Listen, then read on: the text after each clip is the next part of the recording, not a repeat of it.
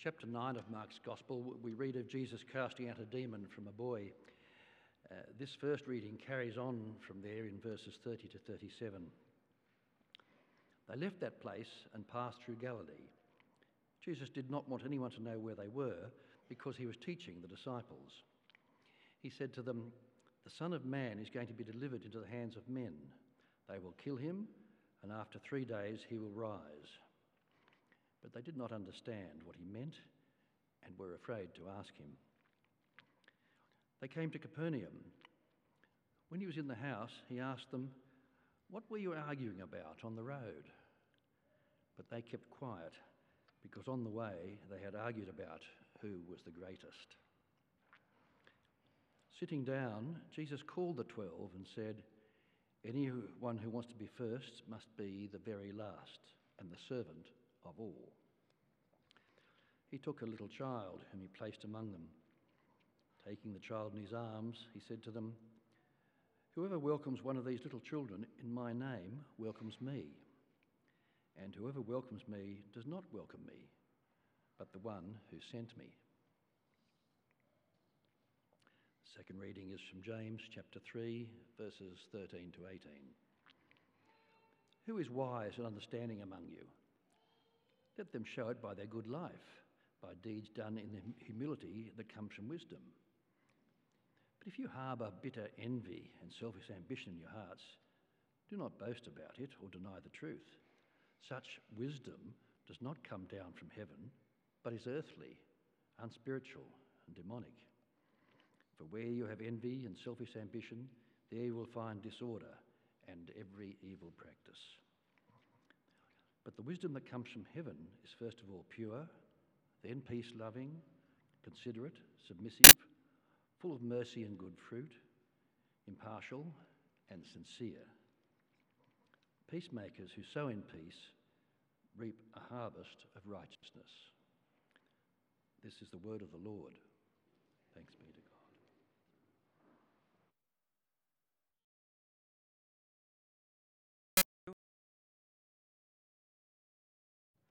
It's great to be with you. Sorry I missed my cue and had to jog on up, but it's great to be with you. My name is Rowan, if I haven't met you. I am the assistant minister down at the Garrison Church, but it's a delight to be with you this morning to look at God's word from this wonderful epistle of James.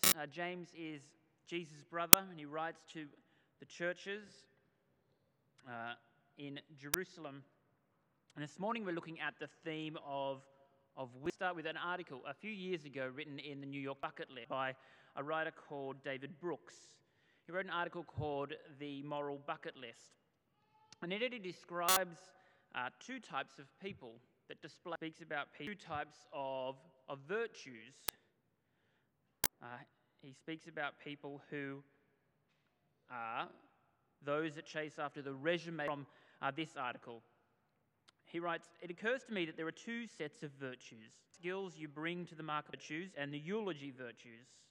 The resume virtues are the skills you bring to the marketplace.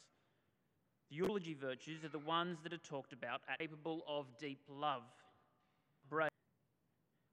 And he writes that we all know that the eulogy values are the ones that are the most important. But he laments the fact that he's spent so little of his life pursuing those ones. And he points out how our culture and our educational systems and our world spends more time teaching skills and strategies for career success, for resume virtues, rather than for the eulogy virtues of those qualities that we want spoken of us at our funerals. And it led him on a bit of a journey to consider what it means to be a person of character, of someone who pursues the eulogy virtues. And he says this: "If you live for external achievement, years pass and the deepest parts of you can go unexplored and unstructured. And it's easy to slip into a self-satisfied moral mediocrity, but gradually a humiliating gap opens up between your actual self and your desired self." He sees this gnawing gap between an actual self and your desired self, between the person that you might be, the resume virtues, and the person you want to be, the eulogy virtues. And he wanted to be aligned in those. And James is doing something similar for us throughout his letter. He's showing us who we are as we look in the mirror, God's word, as it speaks of us about who we are in Christ. And then he's speaking to them about the kinds of people that they are showing themselves to be. And he's showing that they don't quite match up. And in today's passage, he does a similar thing. What he wants to do is he wants to compare and contrast two types of wisdom. He shows us worldly or unspiritual, demonic wisdom, and he shows us heavenly wisdom. And he puts them both before us. He tells us of their source and their fruit. But in doing that, he wants us to look at ourselves, who we are in Christ, and to pursue true wisdom. He wants us to chase after true wisdom. So he begins with this thought in verse 13. He says, "Who is wise and understanding among you?" And he tells us what true wisdom looks like. He says, "Let them show it by their good life, by deeds done in humility that comes from wisdom." He's saying that true wisdom is grounded in life. It's living God's way in God's world. It says in the book of Proverbs or the book of Psalms, we read, that's what it means to fear the Lord, to live God's way in God's world. And true wisdom is seen in how we live. And so we're going to unpack today looking at the way that James speaks about false wisdom firstly. That's the first point in verses 14 to 16. And then true wisdom in verses 17 to 18, and looking at the wisdom of the cross. But as we start, how would you think about wisdom? What does a wise person look like? What kind of categories would you use or adopt? What metrics would you use? See, often as modern Westerners, we have a tendency to think of wisdom as someone who is clever, who is knowledgeable or erudite. But just notice what James says in verse 13. "Who is wise and understanding among you? Will let them show it by their good life, deeds done in humility." So let's keep that in mind as we go to our first point, the nature and the fruit of false wisdom. Because what he does first is he shows us what false wisdom looks like. Look at verse 14. "But if you harbor bitter envy and selfish ambition in your hearts, do not boast about it or deny the truth."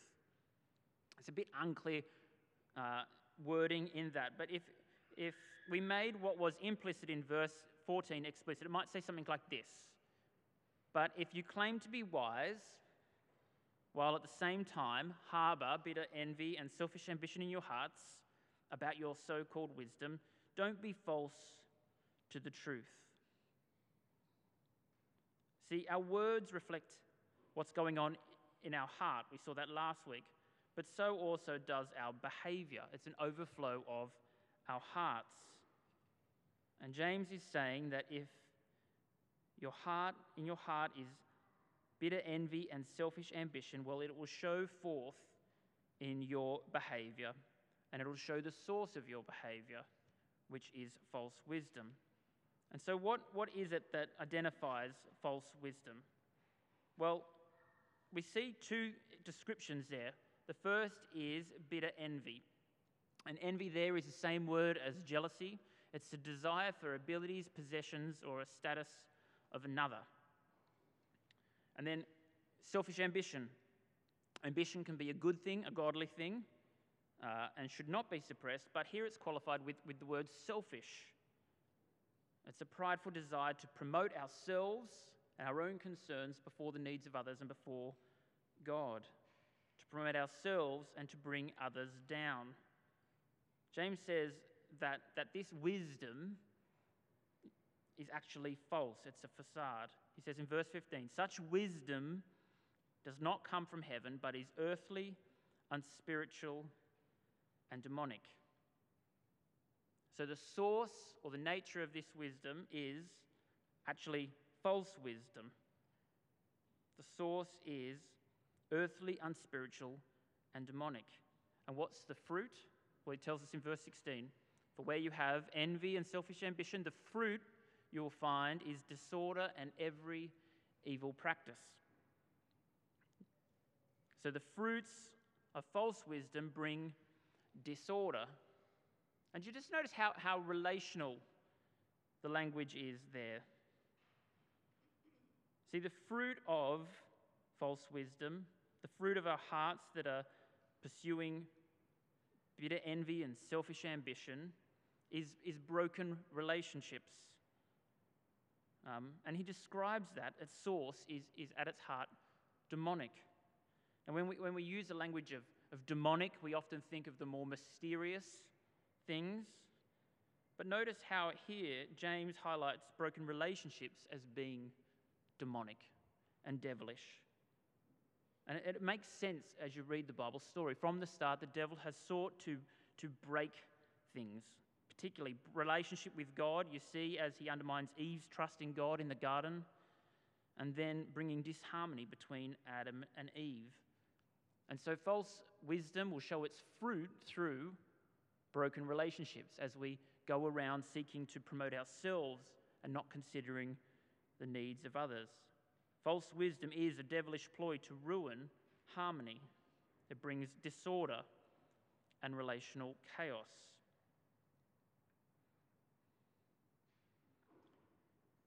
But it's not hard to see that false wisdom is at work in our world. It's not hard to see that false wisdom even is at work in our own hearts, isn't it? Because we don't need to look out there to see fractured relationships and people pursuing themselves before others. I only need to look at myself. It's pretty clear in my own heart. And so what James is doing is he's taking off the mask of what this supposed wisdom looks like and exposing it for what it actually is.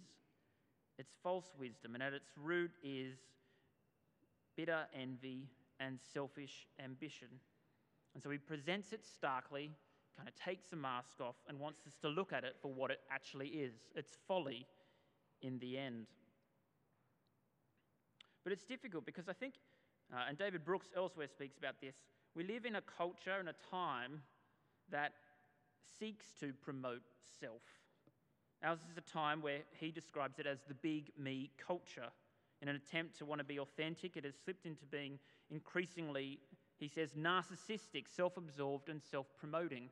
That's the world that we live in. And recent developments in social media technology have only encouraged individual expressions of self-importance. So it's hard in our world to live true wisdom, which we'll see, in a world that rewards and celebrates false wisdom focused around me and my selfish desires. But James removes the mask and he says, look at the fruit of it. What does it do? Well, it fractures relationships. It brings disorder and evil. And so he puts it on display. And then what he does is he shows us the nature and the fruit of what true wisdom looks like. And it's a stark difference because it's a beautiful picture in verses 17 to 18. The way of true wisdom. Well, what's its source? Well, it's from heaven. We see that in verse 15. That is from God. And if false wisdom brings disorder, well, true wisdom brings order. And the context of where you see that working itself out is in relationships again. See, spirit-given wisdom is characterized by certain fruits.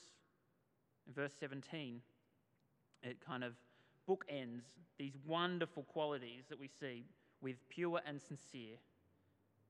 So these qualities are motivated from a pure heart that is not by sin but by the goodness and holiness of the Spirit's work within us. But they display themselves from that heart in visible qualities. So what does true wisdom look like? What are its fruits? Well, we see that it's peace-loving, it's considerate, it's submissive, it's full of mercy and good fruit, it's impartial. And again, the fruits of those, notice how relational they are. Peace-loving. Paul tells us in Romans 12 that those reconciled to Christ are to desire to live peaceably with all. In Colossians 3, Paul tells us that Christ is to rule our hearts. The peace of Christ is to rule our hearts. That means that the ruling principle of those in Christ at work in them is that in their actions and aspirations, they would seek peace with one another. We promote peace in our relationships. but we're also considerate. Considerate means giving care and regard to those other than ourselves. It might mean not making unreasonable demands or claims upon one another. It's submissive. That means a willingness to lay aside our rights for the sake of the good of others. It's often key to any good relationships. Other translations use open to reason. That means it's the opposite of being argumentative or unnecessarily combative. It's remaining calm and respectful and getting to the heart of a matter. It's embodied in what James says, being quick to listen, slow to speak, and slow to become angry. And true wisdom, it keeps going, is full of mercy and good fruit. We've seen in James him speaking about the need to see the needs around us and to act. It's shown itself in acts of mercy, and it's impartial. Remember in chapter 2, it doesn't show favoritism. It looks and responds to the needs of others. And finally, it's sincere. That means unhypocritical. See, unlike an actor who is one thing on stage and then hops off, no, to walk in wisdom is to walk an aligned life. It's to be consistent with who you are on the inside or who Christ is making us. And finally, in verse 18, he says, again, he comes back to this theme of peacefulness. Those who walk in wisdom walk in peacefulness. They are making peace with those around them. And what does that produce? What is its fruit? A harvest of righteousness. So the wise person leaves behind, as they live this truly wise life, a harvest of righteousness. The fruit is seen in order and in good relationships. But secondly, it has knock-on impacts beyond our lives. Sam Albury, one commentator, writes this: the language of harvest suggests that an attractive way of life that others are drawn to God through it. A behaviour so compelling that becomes a clincher for some who are coming to trust in the gospel for the first time. That is, as wisdom is played out amongst us as a community of mutually loving, considerate, submissive, merciful, impartial, and sincere peoples, others will see that true wisdom comes from above and come to trust in our Lord Jesus. Any claim to wisdom that is not observable is not true wisdom at all. So James, he contrasts these two wisdoms for us. He shows their nature and their fruit. And they're very different. One is earthly, it's unspiritual, it's demonic, and the other is heavenly. One brings disorder and relational chaos, the other brings order. Humility is seen and wisdom is seen in our deeds. But as we think about this, and as we think about applying this to our own lives, two obstacles might get in the way of us seeking to apply it. Firstly, we might think that it's not realistic in the world that we live in. See, our world is one that celebrates the virtues, as it were, of false wisdom or the folly.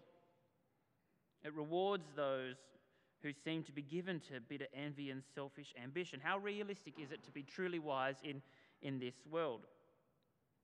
Well, the good news is that true wisdom is made most clear for us in the cross.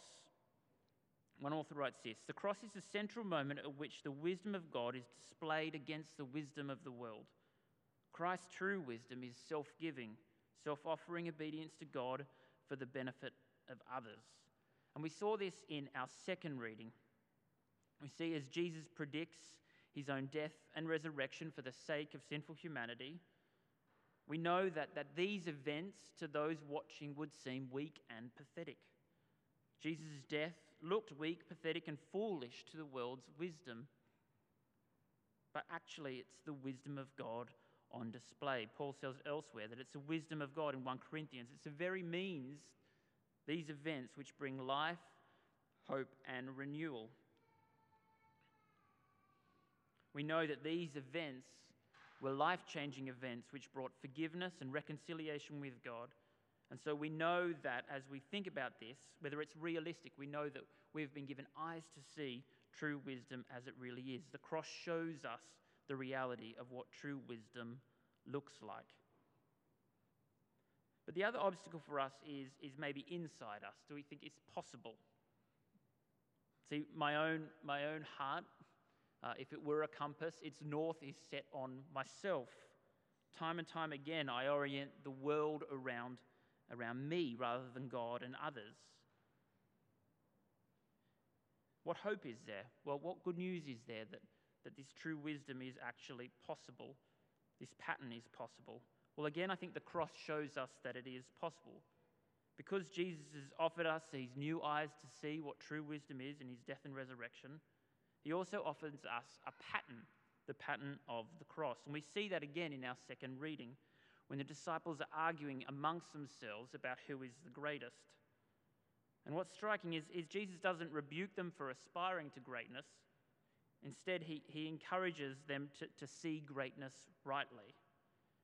See, the problem comes from the fact that apart from understanding the cross, it's impossible to understand how we can be becoming truly great in the eyes of Jesus and the kingdom. See, Jesus says that true life is not found in promoting self, but in laying self down. True greatness is in humbling oneself. That is what true wisdom looks like. And he gives eyes for us to see this. But he also gives us his Spirit to make that possible in our own lives. True wisdom is given to us by his Spirit as we're becoming more like Christ so that we can see the world rightly and act in it the way that he calls us to. And that is the good news of the gospel. And the cross makes this all possible. The wisdom of the cross makes it possible. It helps us to see what God is doing in our world as he reconciles a world to himself through Jesus' death and resurrection, but it also gives us a pattern for life, that by his Spirit he's at work in us to make us the kinds of people who are truly wise, pure people, peace-loving people, considerate, submissive, full of mercy and good fruit, impartial and sincere. Now, you may be feeling like I do, that doesn't describe you well, or you struggle with that, but the wonderful news of the gospel is that is what God is doing in us through his Spirit to make us more like the Lord Jesus. It might be gradual, but that is the unmistakable trajectory. John says, "He who is in you is greater than he who is in the world." The wisdom at work in us by the Spirit is greater than the wisdom of this world, and it's making us more like his Son, the Lord Jesus. And so James here, as in all other weeks, has wanted us to look and to search our own hearts. How do we understand wisdom? What categories do we use to define it? Do we see wisdom or greatness the way that the world does? Are the things that we consume, value, and aspire aligned with earthly or with heavenly wisdom? Or if we work backwards, what's the fruit of our relationships? Does it make it obvious that we are pursuing true wisdom rather than false wisdom? Well, this morning we're given a new set of lenses to see true wisdom. The Spirit is at work in us to make us like his Son, Jesus, to act truly wise. And remember the wonderful promise of James chapter 1, verse 5. If any of you lacks wisdom, you should ask God, who gives generously to all without finding fault, and it will be given to you. So in light of today's passage, let's ask for it. But also by his Spirit's help, let's seek to do it. Is there things that you need to put away? Are there things more like earthly wisdom on display in your life? Let's put them off. We've died to those ways. Let's put on true wisdom. Or perhaps there's someone you need to make peace with. True wisdom is marked by peacefulness. Or are we disappointed because we hold unrealistic expectations of each other? Let's be considerate to one another. Let's be proactive in considering others. If there's a difference, do you need to put aside that for the sake of fellowship? Are there deeds of mercy we need to walk in?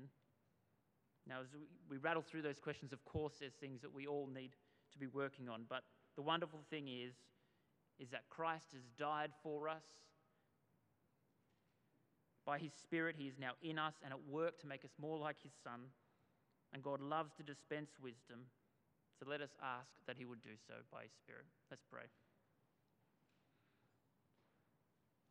Father, thank you for your Son, the Lord Jesus, that he was the truly wise one, both in his life and ministry, but also he displayed your wisdom by dying on the cross for us. We thank you that that means that we are right with you, but also that you are at work within us to make us more like him.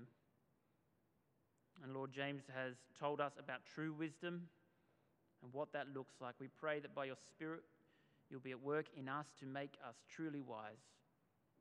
And the fruit of that, Father, we pray, might be on display in our community as we love one another and love you. And we pray that that might be an effective witness too, as people see your love amidst your people. We pray that might bring glory to you and others to know your Son as Lord and Saviour. In Jesus' name we pray. Amen.